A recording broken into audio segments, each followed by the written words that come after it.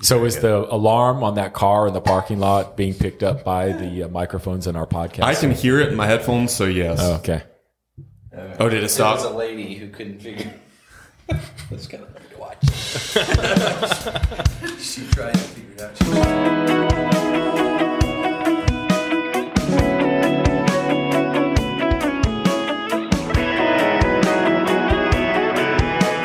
Welcome to Coffee, Rants, and All Things Christian with the Parkview Pastors.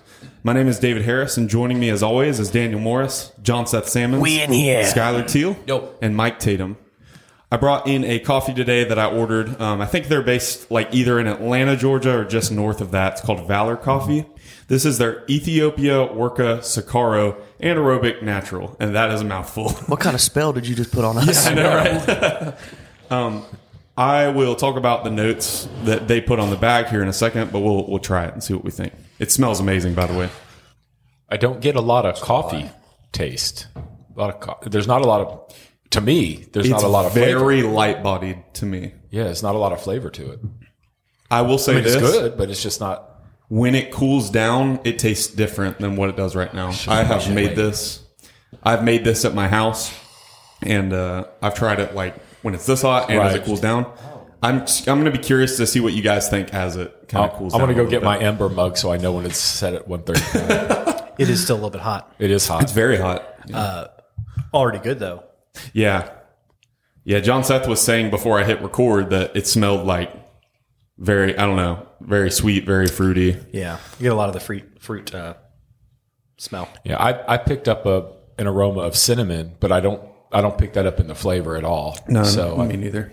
I'm going to let it cool down before I give yeah, I'm going to have to let it cool down too. Because to me, it just kind of it doesn't have a lot of body to it. Yep. I don't know if that's right. To me, sometimes certain coffees can almost, not necessarily the taste as much, but they can feel more like a hot tea feels, if that makes sense. Yeah, that's exactly. Yeah. That's exactly what I was thinking. Yeah. So I'm hoping as it cools down, You can get some of more the of the richness flavor. of the flavor of the coffee will come through. Yeah. Where did you get it from? Did you I do this ordered online? it. Okay. I ordered it online, yeah. But I think they're in Atlanta. Cool. Well, we'll dive into our banter topic, and if we have random thoughts about the coffee, we'll just kind of throw it out there as we go. See the note. Were you going to go over the notes later, or We'll do it now. Good no? point. I mean, no, we can wait. I just looked at them and realized I don't get any. Yeah, right. So I was going I to might say, get the first one. I do get a little bit of the first one. Now that Right. it says it, that You're could just be like, what okay, I that, yeah. So the smell, especially for me, Is that right? Juice. yeah, I was going to say if there's a week where the tasting notes are really out there, this would be the week because they write grape juice, watermelon candy, and Amaro. Well, see, that was going to be my question. Is this Catholic grape juice or Baptist grape juice? Nice. So moving into the banter topic, this one was form submitted as well. And it's just kind of a list. Are these like lightning rounds? Yeah, sure. We just needed an excuse. Sure. Yep. I don't know what that was. But I'm going to tell you right now, I'm just going to preface this whole conversation with the fact that some of these may need a Mount Rushmore I discussion. know. Yeah. I knew that You're was not coming. wrong. This I is knew that tough. was coming. Okay. Yeah, you're not wrong. So the question is, what is your all-time favorite? And there's a list. The first one is, what is your all-time favorite album? Dang, that's hard. I think I can narrow this down. That's really tough for me. I'm going to need a minute. That's Favorite album, Mount Rushmore is going to be. I can't decide between Boston the original or Boston Don't Look Back. So let's go with Boston Don't Look Back. What are albums?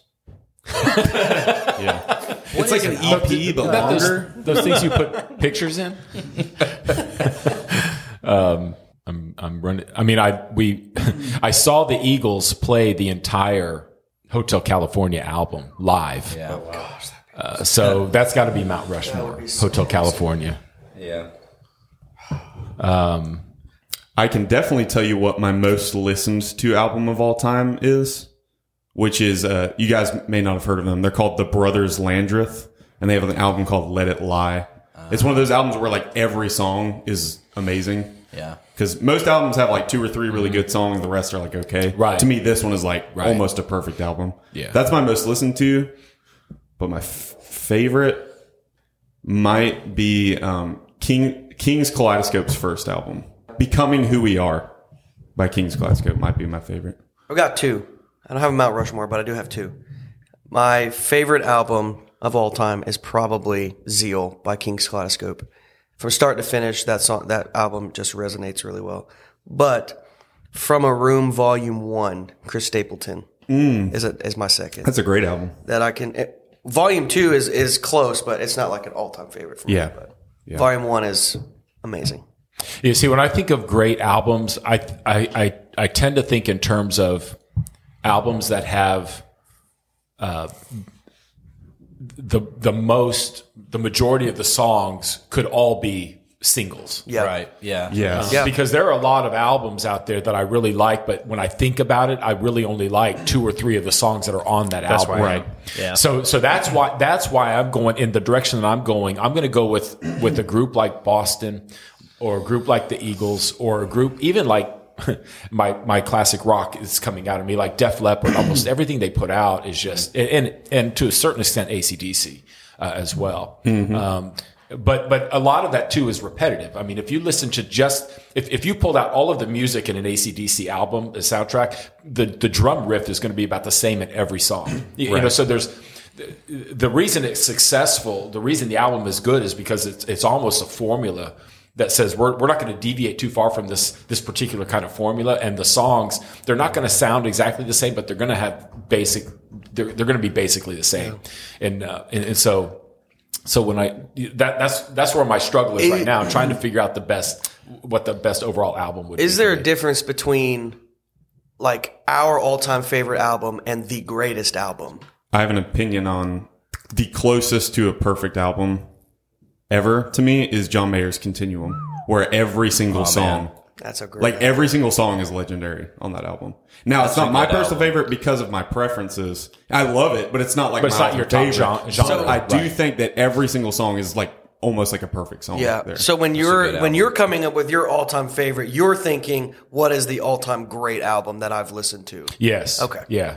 I was just wondering if there's a consensus of like there's like great albums Right. like those Right. or And- AC/DC right. thing. And that's I where didn't I'm know having a hard if time, where you in your mind if you were just going there or Yeah. determining your favorite, your all-time favorite, or if there's like a category that's like no, what is the greatest album of all time? Yeah. I didn't know if there was a difference. Right. I can't think of like albums. Right. I just think of like artists. Artists. Right. To me, it's So, easier with artists. I might as be well. alone. I mean, like I'm sure like Michael Jackson has a good album out there. Oh, somewhere yeah. That He has to. has a lot of really good songs. Purple Rain. Hell, Prince, man. Gosh, yeah, Purple absolutely. Rain. That's an Purple Rain is a amazing great album. Okay, maybe I do have a Mount Rushmore. Yeah. The That's more you talk probably about up it, there. the more it starts to come to you. Yeah. I was thinking more in terms of like if I had to go live on an island by myself, what would the album be? would the And it would be King's Becoming Who We Are because the Bros Landreth one I mentioned might be at equals, but I would want like the message to be more life giving. So like I'll probably go with the Kings. For some reason, that's where my mind went too. Like if I were to only be able to listen to this album for the rest of my life, I would want it to be Zeal. Okay. That's a good way to look at it. Journey. Yeah. Which album? Don't Stop Believing. Is that the name of the album? I don't know. Is that Journey? Yeah. To be truthful, I love when they compile greatest hits. Yes. albums. Right. Yeah. Yes. Yeah. That's a good thought. I think my favorite. Okay, so all-time favorite hits album is Zach Brown Band's Greatest Hits. Okay. That album is fire. I'm with you. Now, as far as single albums by a particular artist, I like the Beatles' "Let It Be" album. Is really good. Oh, guys, I've made a big mistake.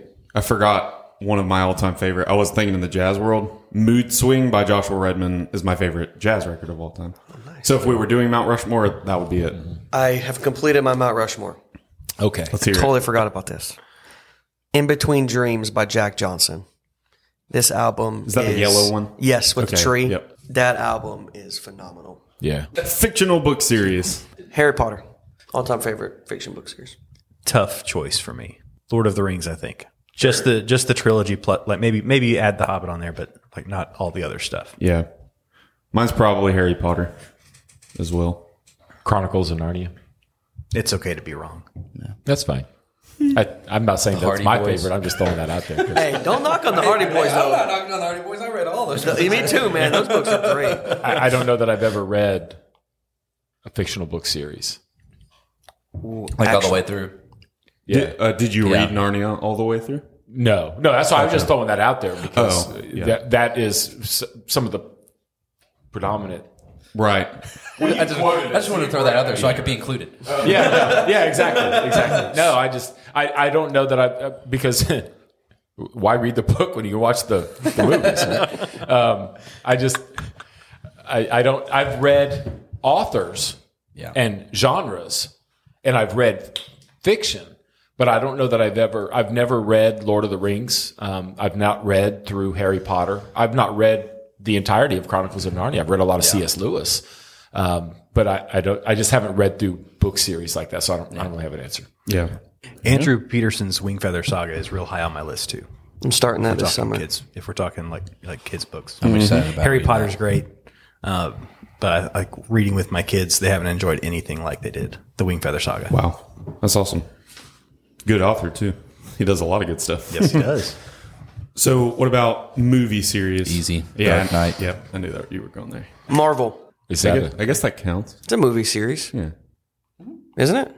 But when you say Marvel, you're talking like multiverse, like the first, like the Avengers, but because there are Marvel movies that aren't a part of that series.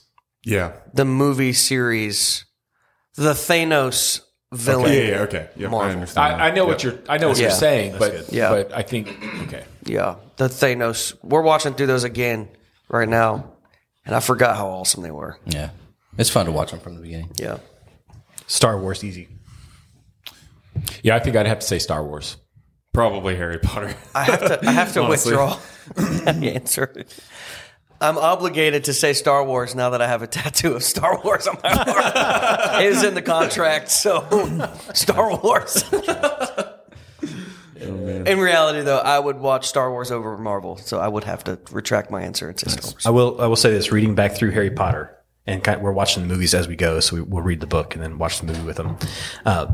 Those movies need to be like they need to split all of those up. They skip Wait, which ones? the Harry Potter. Oh, yeah. They skip. Yeah, they they skip do. so much. Yes, they content. do. Yeah. By necessity, Yeah. Let's give us a Netflix series for the next 10 years. That would be insane. Harry Potter, that'd be better. That'd be amazing. I would love that. What about a TV series? Easy. Avatar: The Last Airbender. There's no show greater. Jack Bauer in 24. Ooh, not greater than Good Avatar, but that show is amazing. Good one. Does Big Bang Theory count as a TV Yes, series? it does. Okay, Yep. there we go. I know. I'm kidding myself if I don't say The Office. You are. The Office. Because that's my show. I don't know. I'm having a hard time here. I'm surprised you're not saying like Clone Wars or something. Well, that's high on the list. I'm Yeah. trying to decide. Sorry, it's too hard. I can't picture. It's all good. We'll move on. Music genre. It has to be like a vague genre that has a bunch of subgenres. Because for me, it'd be jazz. But that doesn't just mean like what your mind Right. goes to when you think jazz. Kenny Like, G. except smooth jazz. Just that subcategory can just die. But every other kind of jazz. Rock. Sorry, Dad. Rock has a lot of Yes, layers it to does. so we'll just go with that then. If you want to stay ambiguous. I'll join you on that one. Okay. Folk. Nice. Yeah. My favorite genre. Obviously country Doesn't for me. surprise me at all. I would go with rock. Nice. What about book genre? Fantasy for me. I would say, can I say two? Just go for it. Because I'm about to. Like action or horror. Nice. Because my, Ooh, my like Stephen favorite King my favorite stuff? authors have been in the past Tom Clancy and Stephen King, and I've read a lot of their work. Now I'm actually into the Jack Reacher series. There's as many Jack Reacher books as there were Jack Ryan books. So Yeah. Book genre. Probably fantasy. Yeah, that'll be mine too. Because like I'm reading through all those with my kids. Yeah. But I also love biographies. Yeah. I try to read at least one biography a year. Yeah. That would probably be a good practice. Yeah. I have not done that in the past, but Yeah, I started, and now it's on my summer list to finish. Is the biography of John Adams? Yeah. I is something that I aspire to. Is something like a Jack Reacher book, because I have a lot of those books, but I've never started them. I know. They You don't seem have really time. intriguing to me. Right. I'm really bad at reading fiction, though, so that's always something that I would like to do better at. Yeah. For sure. Yeah, especially when you're knee deep in theological studies and Right. those kind of things. You don't have a lot of time for just casual reading. Yeah. So if you're going to do that, it's going to cut into some Netflix time or some other area of time. Yeah. So The biography that I was wanting to read this year was Why the Devil Has All the Good Music. good Which I know you book, great read through that. biography. Yeah. Trying to think of the guy's name. Norman Yes. something. Gregory Thornberry. Yeah, Greg Thornberry. Thank you. What's the book with Spurgeon and Thomas Watson? Steal Away Home. Steal Away Home. That's a That's the one That's I would really probably good. start with. That one's amazing. That's on my It's a really list. good one. So you want- if you're gonna recommend a biography of Spurgeon, Steal Away Home would be the one to your first go to. Well, I don't know. I mean, there's probably a lot out there. That was a good one. But a I good don't know. intro. Like if somebody's like here's the name Spurgeon, not really that familiar with maybe some of the theology or what his life was like or what he did, what it his cover that? contributions. I don't know if I would recommend that one. It doesn't really cover like theology stuff all that much. It's really more of his story and how he met this other guy and their relationship all the way to Spurgeon's death. Oh, okay. Yeah, it's a more pointed biography. Anybody have? Oh, did you have another thought on the biography thing, Daniel? No, I was going to skip back to the coffee. That's what I was about to do as well. really good. It is really good. It's cooled down. man. If there was, I've never really had like a fruit tea, but if that existed, this is what that would make me think of. Like this is super light bodied. It's juicy and fruity and kind of sweet to me. Yeah, it's really good. I was drinking it as we've been talking and didn't realize it's just really smooth. Right. It's really smooth and it's a good flavor. Yeah. Dude, this coffee's good, man. I think the grape juice wins out for me. As far as Of these the three notes, yeah. like I feel like it tastes a lot like grape juice. I think I got that in the smell more than, I don't know. I guess I could, I don't know. Yeah. Who am I kidding? What am I talking about? These are things I would not. These are things I would not come up with on my own. Like if this wasn't here, obviously I wouldn't be like, "Oh, this tastes like grape juice." There's But definitely not watermelon candy. no, and that's why I said like they're very out there. So the smell, though, I smelled something sweeter than I tasted. yeah, But I wouldn't say watermelon candy, though. Which notes are just made up anyways. yeah, they are. Subjective. Yeah, but it's in that vein or whatever. So anyway, it's really good. I have a buddy that lives in Atlanta. It's his favorite coffee shop. So if you're ever driving on I-75 north and you want to stop and make like a long trip out of the way to go to a coffee shop, Valor would be the one to do It's that. not close to I-75. I don't think so. But I'm one of those weird people that will go like way off the beaten path. Yeah. Sometimes, not all the time. We're going to move into our doctrine topic for today, and we're going to talk about the doctrine of justification. Again, as always, we're going to talk about the doctrine itself and then how it applies to our lives. Yeah, when we talk about the doctrine of justification, we're really talking about one aspect of an overall doctrine of salvation. Baptists speak often about salvation and being saved or getting saved. We like to point back to that moment when we embraced the cross or we placed our trust in Christ.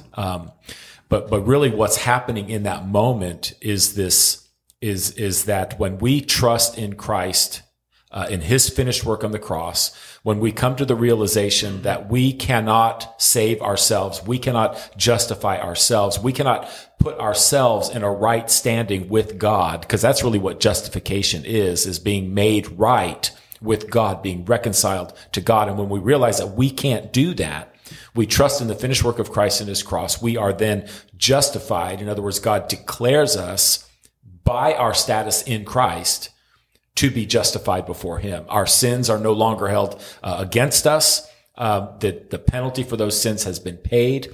We are then freed from the penalty of sin, which the Bible says is death.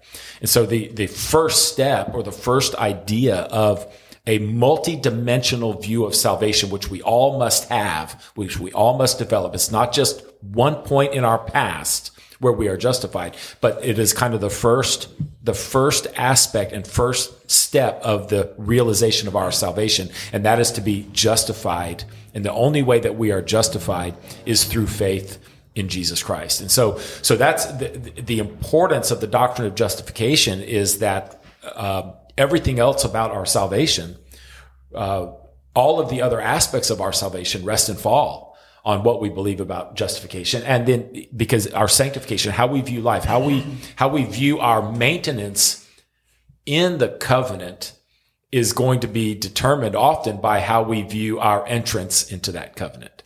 And so we need to talk about the doctrine of justification, because it really is what created this thing called the Reformation. A shift in the doctrine of an understanding of the doctrine of justification is what separates Catholicism from Protestantism.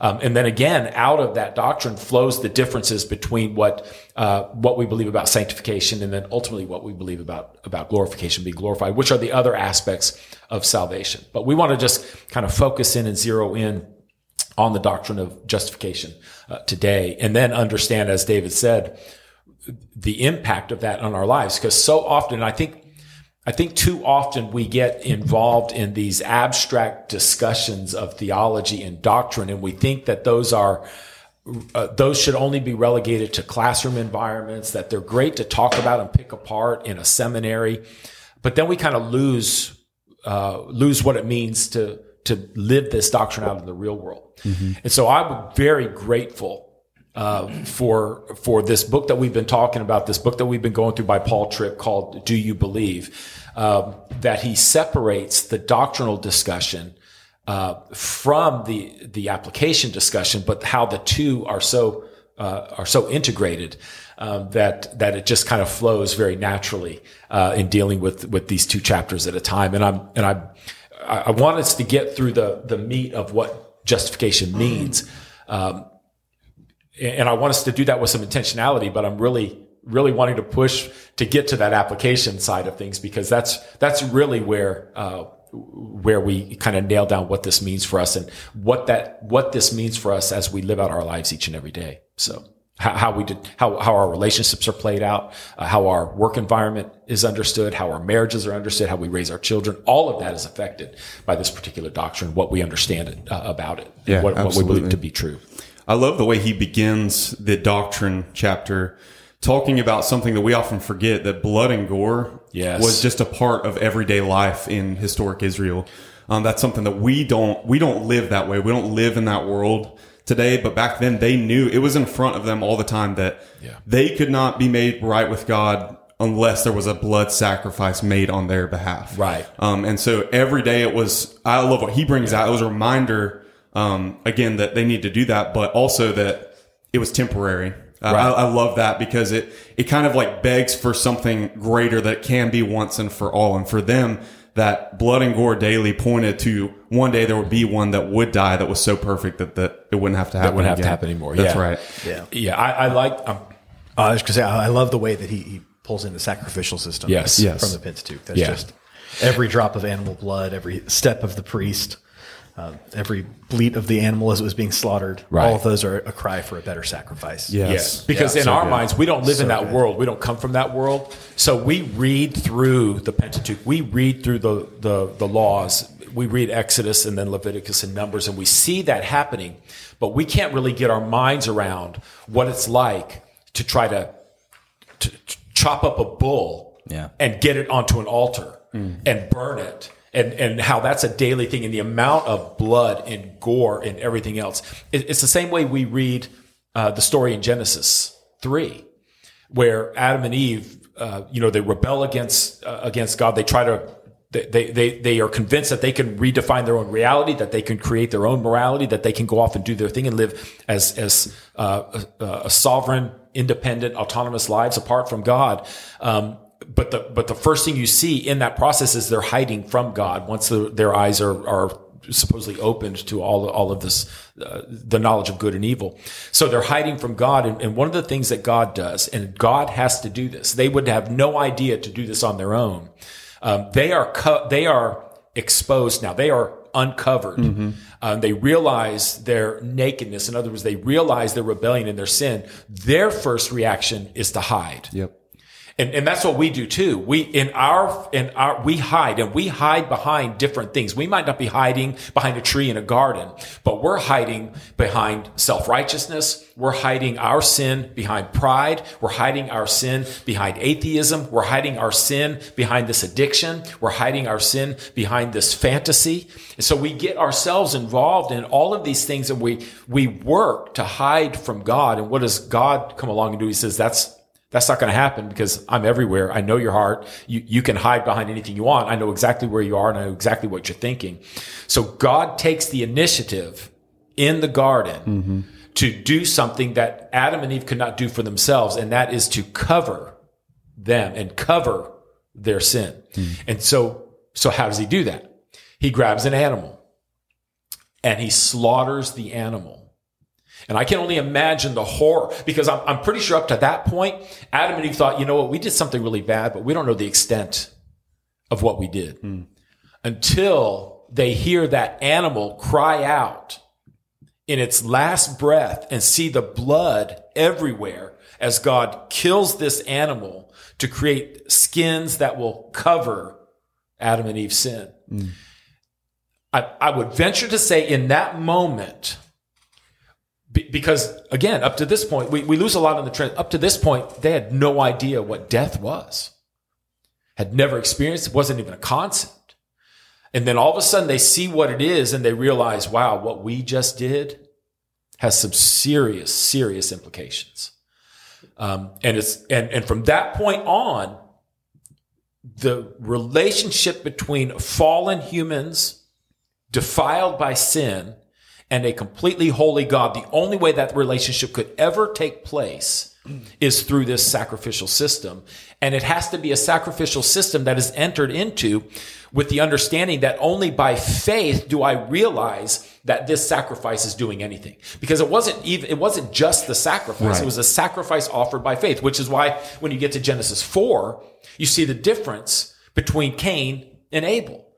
Cain's was not a sacrifice of faith. Cain's was a sacrifice of works. Hey, look what I've produced. Look what I've done. And I'm going to give this to God as my gift to him. And what Abel does is he brings an honorable sacrifice, the shed blood of a lamb. And he presents that to God, not as his gift to God, but as his offering of what was God's back to God.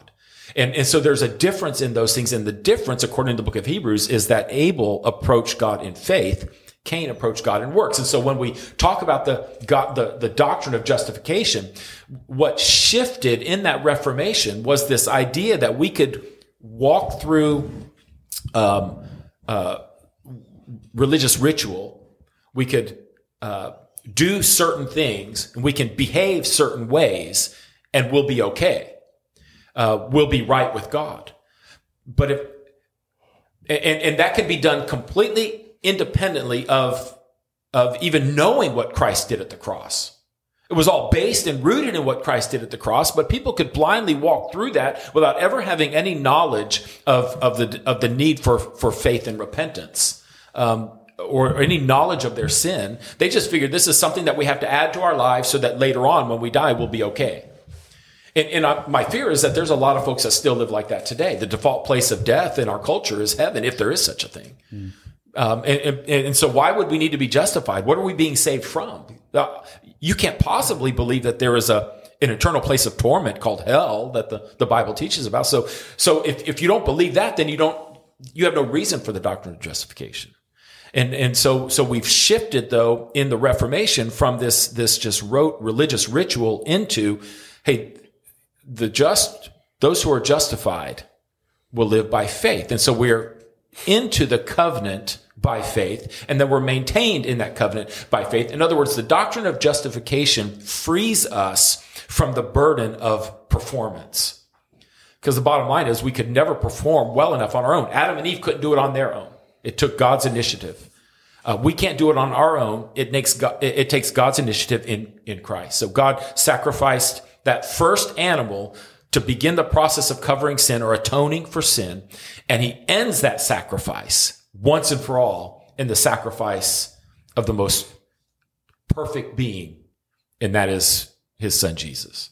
And so that, and again, justification points us to the finished work of Christ and his cross, ultimately. So I love the way Tripp walks through the gore and the gruesomeness of the sacrificial system, because one, it teaches us the seriousness of sin, but two, it points us to the suffering of our Savior and what he had to go through. And we can't imagine what it would have looked like for Christ to walk that way of suffering, and not even be recognizable as a man according to the scriptures. The amount of suffering and gore and blood that was just flowing from his body even before he got to the cross was probably just a horrible sight to see. And so if you didn't know if your sin was a serious thing before a holy God, look to the sacrificial system and you'll see it.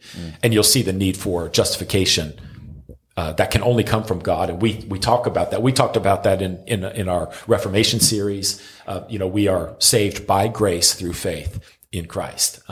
That is our doctrine of justification right there. I think he does a good job of beginning this discussion from the framework of the Old Testament sacrificial system. There were a couple of things. Doctrine of justification, again, is the entranceway into salvation. We have to understand what that was. Now, I do want to provide some clarifying points, and there's so much in here that we can agree on. I don't want to get bogged down in some of the nuances of disagreement among Christians. But some folks might be reading this book along, because I know we've had some readers that have said they bought the book, they've ordered, so they're kind of reading along with us. And there are just a couple of statements that Paul Tripp makes that I think we can interpret in other ways. I'm not saying that he's wrong, but I'm saying that there's room for interpretation in other ways. For instance, in the very second page of his chapter here on page 306, he writes this: "From eternity, it has been God's good pleasure to justify those who are chosen." And I get that. I understand what he's saying, and I know the framework that he's coming from. There's a framework that says, and can be scripturally sound and backed up, that from the foundations of the earth, we know that God has chosen to save. And so there is a framework that says that God applies that salvation to certain individuals as he pleases. And again, I get that. I understand that. I'm not going to break fellowship over a different understanding. I think, though, that a more traditional way of saying something like that, because that is clearly coming from a reformed bent, right? But I would tend to say that from eternity, it has been God's good pleasure to justify those who are in Christ. Now you say, well, you're kind of splitting hairs. Well, I think that it's saying the same thing, but I think that's coming from a different background, and there's a little bit of a different nuance there. Because a Reformed view will extend election to each individual. I think saying that God chose them to salvation. Now hear me when I say this. If we are saved, it's because God chose to save us. But I don't say that in order to, there's in that statement, there's no inference that there are some who were created to not be saved. And because I reject any idea, any notion that God created some to salvation and he created some to condemnation. And so, because it's difficult for me to wrap my mind around that. I don't think it's unreasonable, though, given the entirety of Scripture, not just Ephesians, where a lot of that step process comes out of, in Ephesians 1. But I don't think it's unreasonable to just say that God chose to save, and then leave it at that, and to extend that into creation through Christ. In other words, we are elected, we are chosen, but we are chosen not in our own choosing, our own individual choosing. We are chosen in the choosing of Christ. Christ is God's elect. Therefore, anyone who is identified in Christ becomes a part of that elect. Now, here's what we'll all agree on. The way we are in Christ is through faith and repentance. Right. So again, we might come at it from a different framework, a different timing, a different understanding of how we work back logically into the mind of God. But again, I will reject any implication that God chose some people to be condemned, because in the entirety of Scripture, I do think that we see repeatedly that God is not willing that any should perish, but that all should come to repentance. And so there would be a conflict in his own will if he created some people to condemnation, but then over here said, hey, I want everybody to be saved. And I know that a Reformed person could come on and probably argue that and argue it well. I'm not saying that. I'm just saying a more traditional, non-Reformed view would be to say that our election is in Christ. And so when by faith and repentance we come to Christ, we become a part of the elect, not because God chose us, but because God chose Christ to save us. And that is the argument that Keith Lee makes in his book on salvation and sovereignty. That's the argument that he makes in his section in Danny Akin's Theology of the Church, is that our salvation is wrapped up not necessarily in individual election or individual choosing, but in our position in Christ. And I think, again, we'll all agree that our position in Christ comes through faith and repentance. It comes through the identification with Christ we identify with him in his death, Romans 6, in his burial, and then we identify with him in his resurrection, which is the rest of the Pauline letters. We identify in, and that's why I've said, time and again, that the most important thing that we can understand, and this is where Tripp actually goes. He does a great section in here on what it means to be in Christ, and that being in Christ is what drives everything about the application. So again, we don't want to create discord in in the processes leading up to being in Christ. Justification puts us in Christ regardless of regardless of the order of how we see things happening. Whether we think that regeneration comes first and then faith and repentance comes to conversion, or if faith and repentance allows us to be regenerated and converted simultaneously. Mm-hmm. And so that's kind of where we are. That's where I am. Right. And I know that there are others that approach this a little bit more of a Reformed bent. And again, I'm good with that. I'm fine with that. I think there's plenty of room in Scripture, certainly plenty of room in the Baptist faith and message and its understanding of salvation for all of us to be able to work together for the glory of Christ. So we don't want this to create any kind of division. And because the bottom line is whether you come from a Reformed bent or a more traditional bent, we all agree that there is this thing called the elect, and we all agree that we get into the elect through faith and repentance. Right. Without faith and repentance, because God not only ordains those to salvation, but he ordains the means to salvation as well. That's why a true biblical Calvinist will include evangelism and missions in his or her theology of salvation. Yeah. Because we don't just talk about being saved, we talk about how we get there. And how we get there is through the hearing of God's word and by faith and repentance. So that there was just like two sentences in here that, again, if you're reading it, some of you will read it and say, yeah, that's great. I believe that, because that's kind of the bent that I'm coming from. Others might read it and say, you know what? I just can't buy into that. I just want to say that's okay.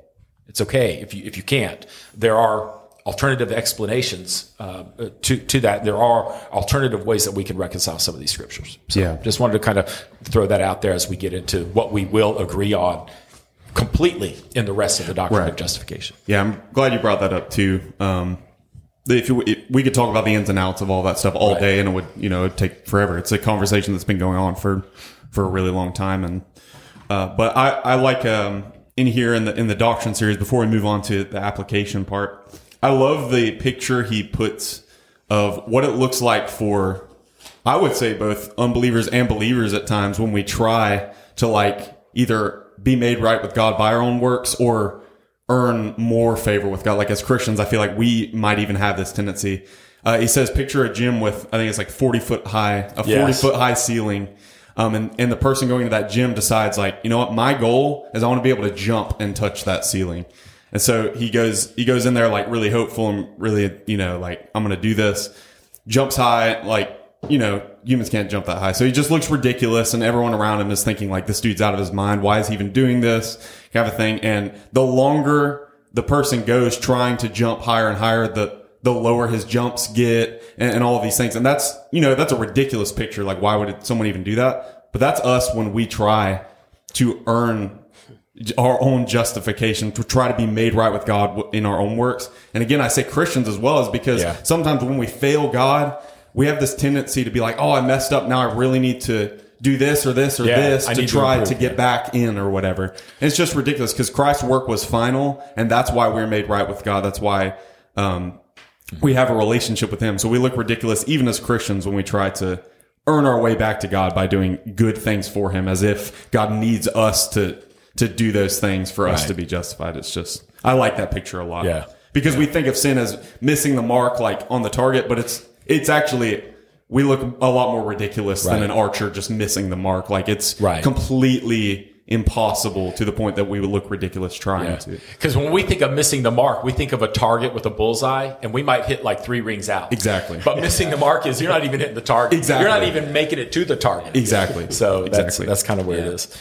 And speaking a little bit about being in Christ and union with Christ, he quotes another guy, Robert Raymond, in this chapter on the doctrine of justification. He says, union with Christ is the fountainhead from which flows the Christian's every spiritual blessing: repentance and faith, pardon, justification, adoption, sanctification, perseverance, and glorification.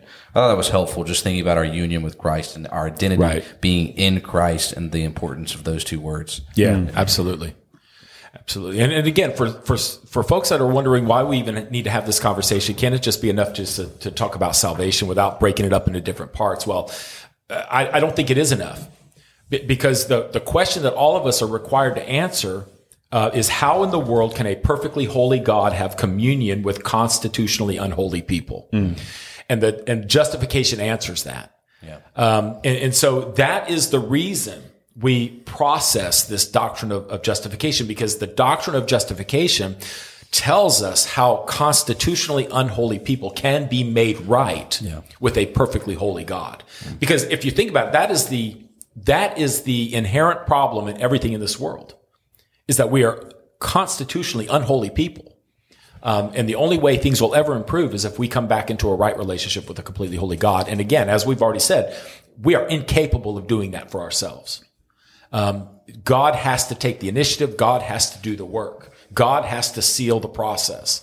And so in no way, shape, or form is any aspect of our salvation, whether it's justification, being made right, or sanctification, having that rightness played out each and every day in our lives, or glorification, standing before a holy God in the future, in the fullness of his glory. All of that is done by the same grace and the same faith that saves us. So at no part in any aspect of our salvation is human effort ever rewarded, because it's not based on performance. It's based on the grace of God. Yeah. At some point here, he says, it's not like you got smart enough and suddenly decided, oh, I'm so smart, I'm gonna ask Jesus to save me. It's not right. It's not any merit on our part. Right. Yeah. Yeah, I like the statement that he says on after he quotes a whole bunch of scriptures that kind of talks about justifying work, the justifying work of Christ, how Christ justifies us. He says there is simply no such thing as a Christian theology that doesn't have a clear understanding of the doctrine of justification at its core, and that's absolutely true. The doctrine of justification, how we are made right with God, is the starting point for everything else. Would you say it's foundational? I would say it's foundational, Skylar. I think it's a foundational doctrine. I know. Yeah. It's this one's so important. If we're going to get any doctrine, we have to get this. And I think we've said that about every one of them. I know. So yeah. It is foundational. So how does this impact us and how we live in every day? I'm learning more and more reading this book that, like, if we ever scoff when someone just tries to say the gospel is what you need and this difficult circumstance of your life, like we should never scoff at that, saying that's an oversimplification, because that really is the answer. He talks about this couple with kind of a broken marriage, and he says as they're telling their story about all these issues they have, all he sees is gospel deficit throughout the whole thing. Yeah, and man, if I look at my life, like where in my life, and I know it's in a lot of areas, like where in my life do I see where the gospel is not impacting the way that I do those things? So, I mean, justification is obviously like at the core of the gospel. And so that's kind of just where my mind goes with this. Yeah. Yeah, you know, me and my sticky notes are throughout this book, because for whatever reason, I just still have not yet been able to bring myself to highlight or underline. But I did have a sticky note on this page, on the opening page of this chapter 18. And I said, going back to, it's just foundational. Yeah. I did say this though, if no other section is read, every married couple who claims to be Christians and living in a Christian marriage should read this chapter. Man, Oh, I yeah. second that, dude. Oh yeah. Because Yes. the way he outlines how the doctrine of justification leads us in our treatment and our attitudes towards one another is very clearly laid out in the context of marriage. It can be applied in other areas and will be applied in other areas. But again, I mean, we see divorce rates in Christendom at same levels as divorce rates in the world. How can that be if we have a clear understanding of the doctrine of justification and what our identity in Christ is? So again, if you're married and you're wrestling in your marriage, if you're struggling in your marriage, if there's no joy left in it, buy this book and just read that chapter, and then we hope that it would spark additional interest in further doctrines that would just impact. Or even if your marriage is great. Yeah, that's true. That's true. Read this as a reinforcement. good. Man. I think I know where Mike's going to go in some marital counseling. Yeah, I know. When they come to him know. now, he's like, "Listen, I have this book for you." Right. And he even says it's not like he gave them a lecture on the doctrine of justification, but what you do is in the doctrine of justification, you work out how the grace of God impacts every area of your life, or should impact every area of your life, because the grace of God puts you in identity with Christ, puts you in Christ. And so if we are in Christ and we're trusting Christ to make us right with God and to sustain us in that rightness and then to glorify us in that rightness, then certainly that identity in Christ should dictate how we live out the Christian life in this world, how we not just love God and depend on Him, but how we love others and treat them and honor them and respect them. So. He gives seven words that capture the new lifestyle that is propelled by the doctrine of God's justifying grace. And every single, like all seven, the whole time, I'm just like, I've never put the doctrine of justification to these points. Right. I've never seen it that way before. It was very enlightening. I agree. It was, it was amazing to read this. Yeah. And to be like, there are areas of my life where I'm like, the gospel even reaches that part. Yeah. The doctrine of justification even reaches that part. And this part. And this part. Right. Like, there were a lot of places that he went in this chapter that were really encouraging and hopeful for me. Right. To be like, dang, even there. Right. Yeah. And I feel like this character trait of humility, that's the first one he mentioned, always comes up in all of these. And again, it's just recognizing what justification does is it makes us recognize I'm terrible. You know, like I am in need of a sacrifice. I am in need of a savior. And that leads you to humility. You can't say your hope in life and death is justifying grace and be proud and boastful at the same time. Right. Pride crushes a believer's fruitfulness. Yeah. So when we think about the doctrine of justification, it leads you to humility. It leads you to live a humble life, knowing who you are. It's again, recognizing who God is and who we are in light of that. It leads you to a life of humility. Right. Yeah. It points out, you said inability. Yeah. It doesn't just point out our inability to save ourselves. It points out our unwillingness to save ourselves. Yeah. You know, so those two things kind of go hand in hand. And again, we tend to steer away often from concepts or discussions about things like justification because it sounds like such a legal term. And the truth is, it is a legal term, but it's a legal term that is used because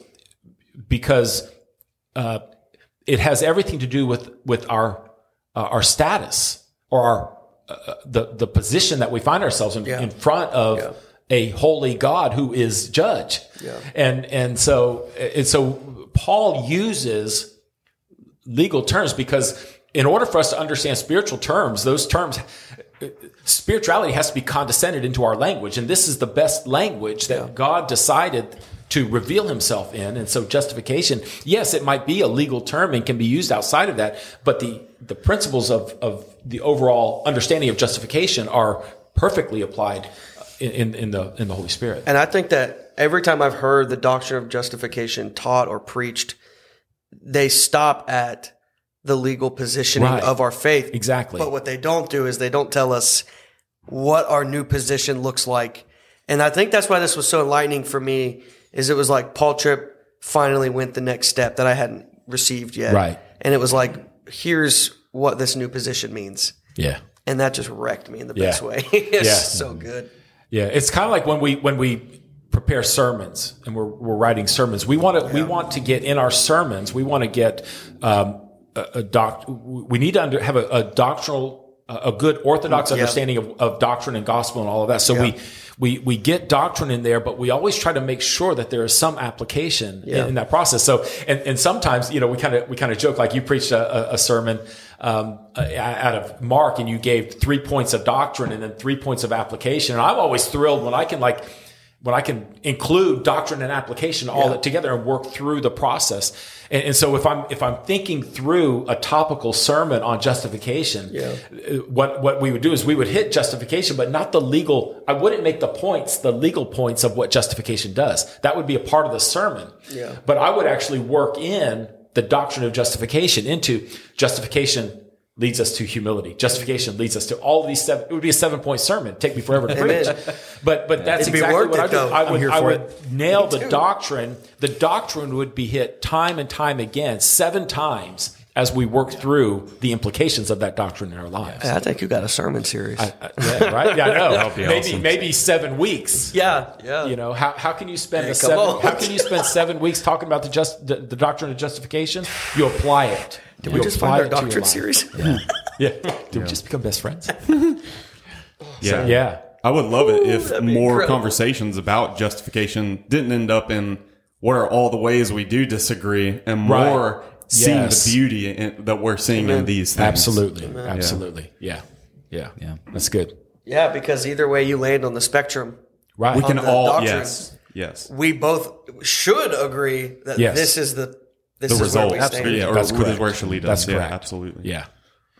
And that's what I said at the beginning of this is there is so much more that under the Baptist faith and message, where we have this kind of line, a scale of where we fall as far as our overall soteriology.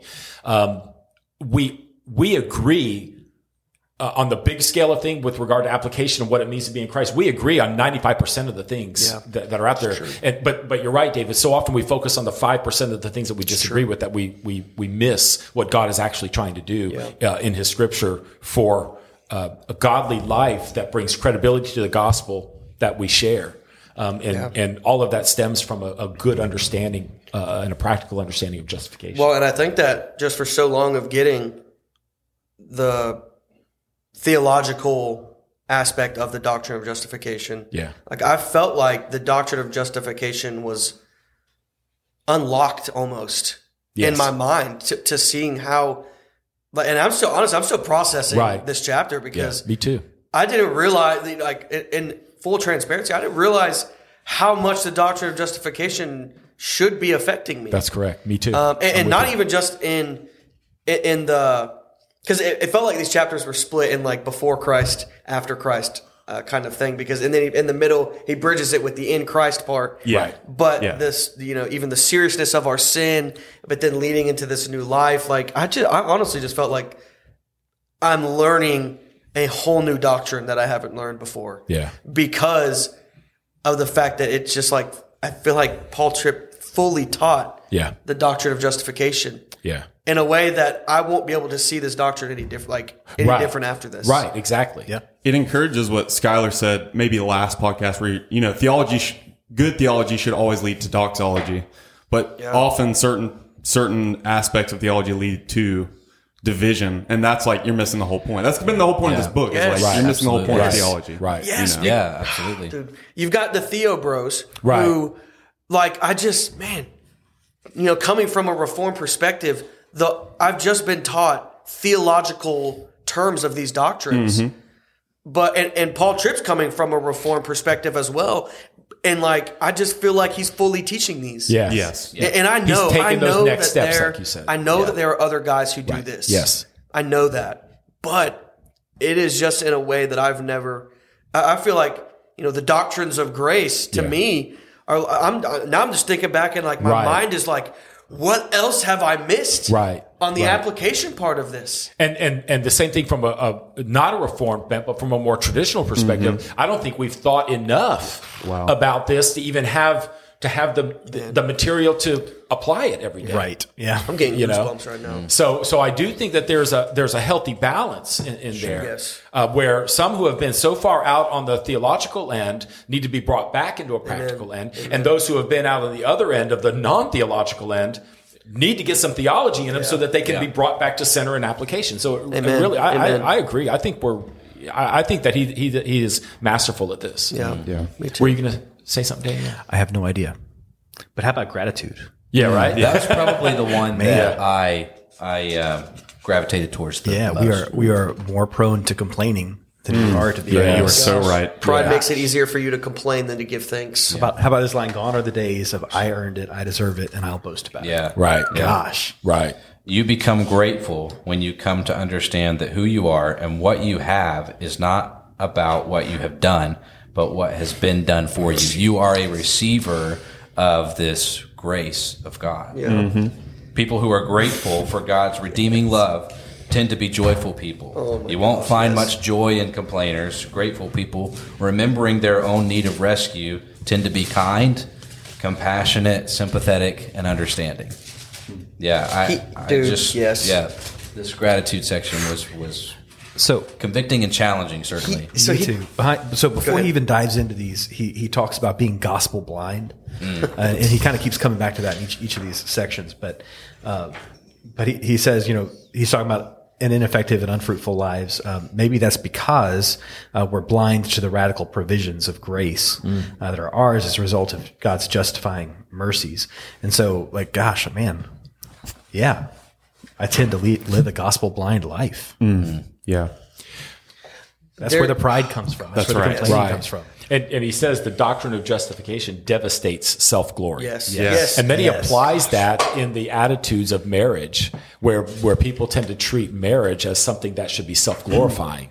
And if we understand the humility that flows from the fact that we are completely impotent to be able to save ourselves, completely powerless in those things, then our self-glory should be devastated. And he's talked about that. We're glory stealers. Yeah, that's what I was just thinking is how it's interesting to me how much he comes back to that concept of being glory thieves, or we're in a glory war. Right. That we want the glory. Yeah. Yeah.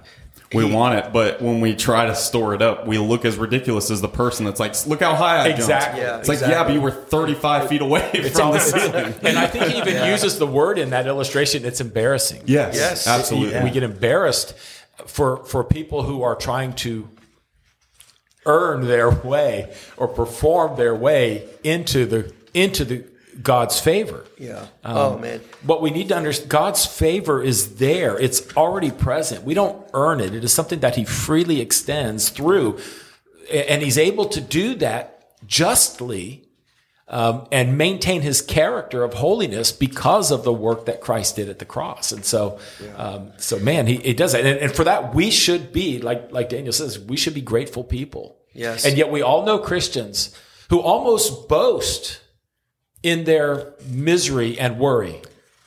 It's like you can't have, there are some people who claim Christ as Savior, but you can't have a conversation with them without them telling you what they're worried about today. Yeah. You know? Yeah. They're so focused on being the martyr in Yes. everything. That's right. That they've forgotten that Jesus already died for us. Self-proclaimed, Right. a self-glory stealing, proclaimed Yes. martyr. Yes. So let's not converse about all, I mean, yeah, are there times when life happens and there are things that we don't understand or things that are uncertain? Yeah, we're always going to have those. But even in those things, let's talk about being grateful. Yeah. Let's talk about gratitude. I mean, that's what James ties those two things together. Count it all joy. In other words, be grateful even when trials and persecutions and temptations come your way. Yeah. So, but we boast in the worry rather than the gratitude. Let's boast in the gratitude. Let's make much of Jesus, not much of our circumstance. Let's make much of him. I really gravitated towards two in particular for different reasons, but the first one is freedom. Yeah. He goes, here's another beautiful, heart-liberating, life-changing, and joy-producing fruit of the doctrine of justification. Justification by grace through faith really does set you free. Yeah. And then he goes on later to talk about, in that same section, and again, just another area of like how this doctrine is just transforming a part of my life I didn't know it reached. But it's like, you have lost sight of the gospel of God's grace, and that your relationship is in trouble when fear has become a more powerful motivator than hope. Right. Your relationship is in trouble when hiding and defending are more regular than honesty and transparency. Right. Mm-hmm. And he did use a lot of marriage imagery in here, and that was another part of this that was just like, oh my gosh. But when I was reading this, I was actually thinking about just other relationships around me as well, and was just like, how am I living in this? How much of your life is motivated by fear? Where it really matters, are you living in freedom that is yours because you are a recipient of the blessings of justifying grace? And those questions at the end of each of these sections are really, really striking me. And like, it's hard for me not to think about them right now.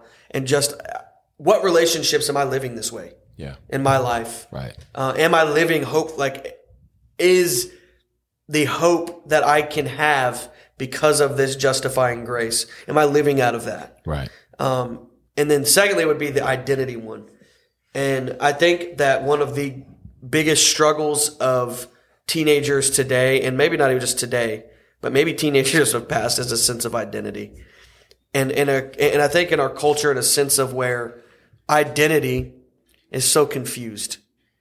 And there's no basis for their identity other than your truth is your truth, and you come up with your identity. This section was just so good. And in my thinking of teaching and discipling teenagers was just, there's a section where it goes, teenagers unaware of the present benefits of the gospel of grace that they have been taught, they experience all kinds of anxiety and make all kinds of regrettable decisions in search of identity. And what the particular thing that stuck out to me in this section was the words, teenagers who are unaware of the present benefits of the gospel of grace that they have been taught. Right. And you know why that stuck out to me the most? Is because whenever I've taught this before, it stopped at the theological position of justifying of grace. Yeah. And I haven't been able to bridge the present benefits of this doctrine. Right. And so it seems like that unlocking, that enlightening, I like that term a lot. Yeah. That enlightening of this truth is just like, I just want to teach doctrine to these students even more now. Cause it's like, there's an enlightened view of Scripture and in this doctrine that is found in Scripture. Right. I don't know. Those two sections just really were freeing. Yeah. I think that the theology aspects of this are great and need to be understood. We need to have those conversations in theology classes, whether it's in the church or in seminary or wherever it might be. We need to have those discussions so that we thoroughly understand the doctrine. But when it comes to teaching and preaching, I think that all of that doctrinal knowledge is best conveyed through practical application of it. Sure. And so, let's even in our preaching and our teaching, let's take some time to get the basics of the truths of that, the foundations of that doctrine. But let's spend a little bit more time in that context talking about what that doctrine should mean for you in everyday life. Let's bring it into the present. Let's not make it some abstract concept, and let's not put it off into some future existence. Let's bring it into the here and now. Then, because what will happen is as we begin living our lives applying what little bit of the doctrine we understand, knowing how it should direct our lives, that's going to motivate us to want to come back and study that doctrine a little bit more deeply. Then we can have those classroom conversations where we pick it apart and we kind of figure out what it is. But to try to pick it apart and figure out what it is, and you're not even living out the stuff that you already know to be true, that's going to be a fruitless and futile exercise. Trying to understand theology without any kind of application at all is just pointless. And so I'm going to go back and make a couple of comments about the freedom section that you said, because that really stuck with me as well. The fear part kind of plays into what we talk about, how Christians boast about worrying. Worry is always motivated by fear. That's why Jesus could say with all confidence, don't worry. And that's why Paul would write to Timothy in the midst of maybe even a very difficult pastorate is God has not given us a spirit of fear, but of power and of love and of a sound mind. Fearful Christians don't advance the kingdom any more than a Christian, any more than a soldier fighting in a battle. There's going to be an element of fear there, but fear will not motivate them to move the line forward, and so. So we need to put fear in its proper perspective, and understand that fear is driven by an identity outside of Christ, but in Christ that fear is to be dissolved. Justifying grace frees us from that fear, but it also frees us from two things that are very prominent in our culture. See, I think when it comes to humility and grace, or humility and gratitude, I think those are things that believers within themselves really need to wrestle with.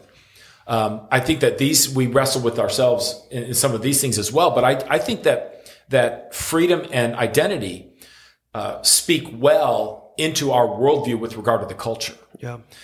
Because we are free in Christ, we are truly free from guilt and shame. Yeah.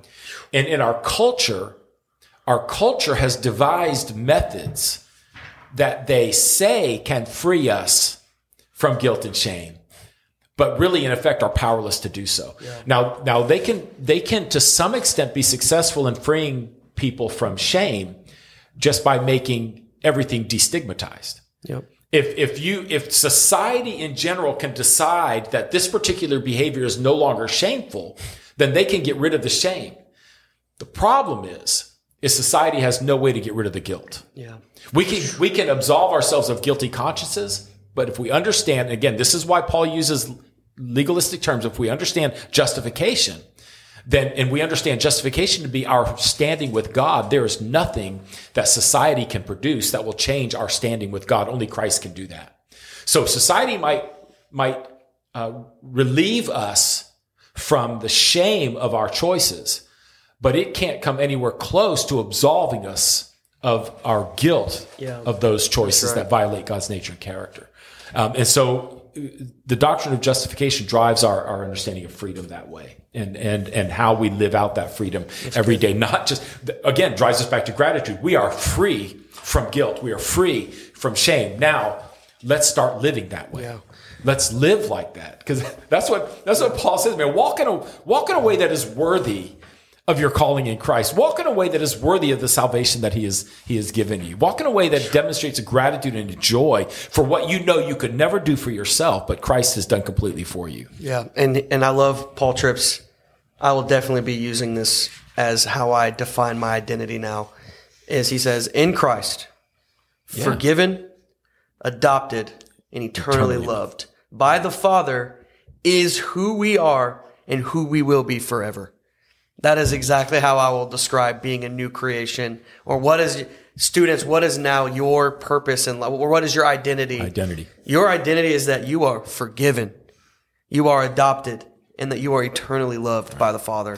Like, that is the way that he unpacks this is so rich. And what I've realized is I say often that the most important concept that a new believer or even mature believers can really come to understand and get their minds around would be the concept of what it means to be in Christ. Yeah. Now, here's what I've learned in this reading and in this process and in this discussion is how closely related the concept of being in Christ is to the doctrine of justification. Yes. Because I tended to put in Christ in our sanctification. Wow. Yeah. Too. Yeah. And so this brought me back to to how important this thing really is. So yeah, I'm glad I wasn't the only one that kind of light bulb went off. No, on. that's So, good. yeah. Yeah, I would have situated all 7 of these things in sanctification. Right. Not Right. And I think they do. There's a place for them. Yes. Wow. Because even because we've always considered justification positional and then sanctification like process. Yeah. Like one is position, the other is process. But really, both are position and both are process. Mm-hmm. Yeah, I do think that and I can just say, in just a couple of sentences, the idea of our potential changes when our potential is in Christ. Yeah. And know this, we grow up in a world that wants to talk about living up to your potential, and how you're going to reach your potential. Well, what happens when you get 30 years down the road and you realize you've reached it? Yeah. What else? Yeah. I'm like, what else is there? Yeah, exactly. So what we need to understand is Christ doesn't just see us for our potential. Christ comes into our lives to expand our potential into eternity. Yeah. And so I think potential is good. And values, I've always talked about values in terms of priorities, what we value most. I think I'm going to shift my language from priorities to values, because values, what we hold dear, will drive our priorities. We say that all the time. People are going to do what they want to do. Yeah. And so it's not a matter of prioritizing a schedule. It's a matter of what you value most. And when you can shift that language, then maybe that makes a bigger difference or a better impact on how we view all those other peripheral things that come along with it. Yes, and he says we're not just forgiven, not just adopted, not just eternally loved, but we are also given in the presence of God within us new potential for a brand new way of living. There is no Christian life without the Spirit of the living Christ dwelling within us. Absolutely. And we have new potential because of the doctrine of justification. Right. It's just blowing my mind. Yeah. So I think that's good, and I think he does a good job. Like I said, he uses the context of a marriage and some marriage counseling to walk through each of these issues, but it can be applied to such greater lengths in every aspect of our lives, and how we are raising our children and the grace that we're to show to them. And even in the context of our church and the grace that we extend to each other, and in our denomination, in the grace that we extend to each other. I just think that we take this idea of justification and it just keeps expanding outward in concentric circles in every sphere of influence in our lives. So he didn't close this one with the hymn, though, so I'm going to rely on you guys to come up with something. I've been thinking about what it would be. Death Was Arrested is one that I keep coming back to as I was thinking about this, just thinking about the concept of freedom. But oh, your grace so free washes over me. And then out of that, we're free. Forever we're free. That's a chant part. That's my favorite part. I bet. It is, dude. The last time we sang it, me, Kyle, and Toby, bro, we just go, anyways. Yeah. I do like the way he ends this chapter, though. May we remember justifying grace, and in remembering continue to be transformed by how deep it is, how wide it is, and how it reaches every aspect of our lives. Yeah. So good. Yeah. In his section on values that Mike was talking about a little bit earlier, there's a couple of questions that every Christian would give a resounding no to. But I wish in moment to moment, day by day life, I wish my life gave a resounding no to these questions. Reflected that no. Could there possibly, talking about the gospel of Jesus, could there possibly be any treasure of more value than this? Is anything that exists, any possession, any person, any experience, any power, or any success more valuable than the justifying mercy of the Lord and all of the rich blessings that flow from it? Wow. I just want my life to be a living reflection of the no to those questions. Exactly. That's exactly right. Well, we'll end it there for today. I mean, there's, again, with every single one of these, there's so much more we could say. So we could go so much longer, but we'll end it there for now. Thanks for joining us for Coffee Rants and All Things Christian. Don't forget about the form on our website. or you can send us questions, pbclc.com/podcast. Follow or subscribe to us, and please leave us a 5-star rating. We'll see you next time.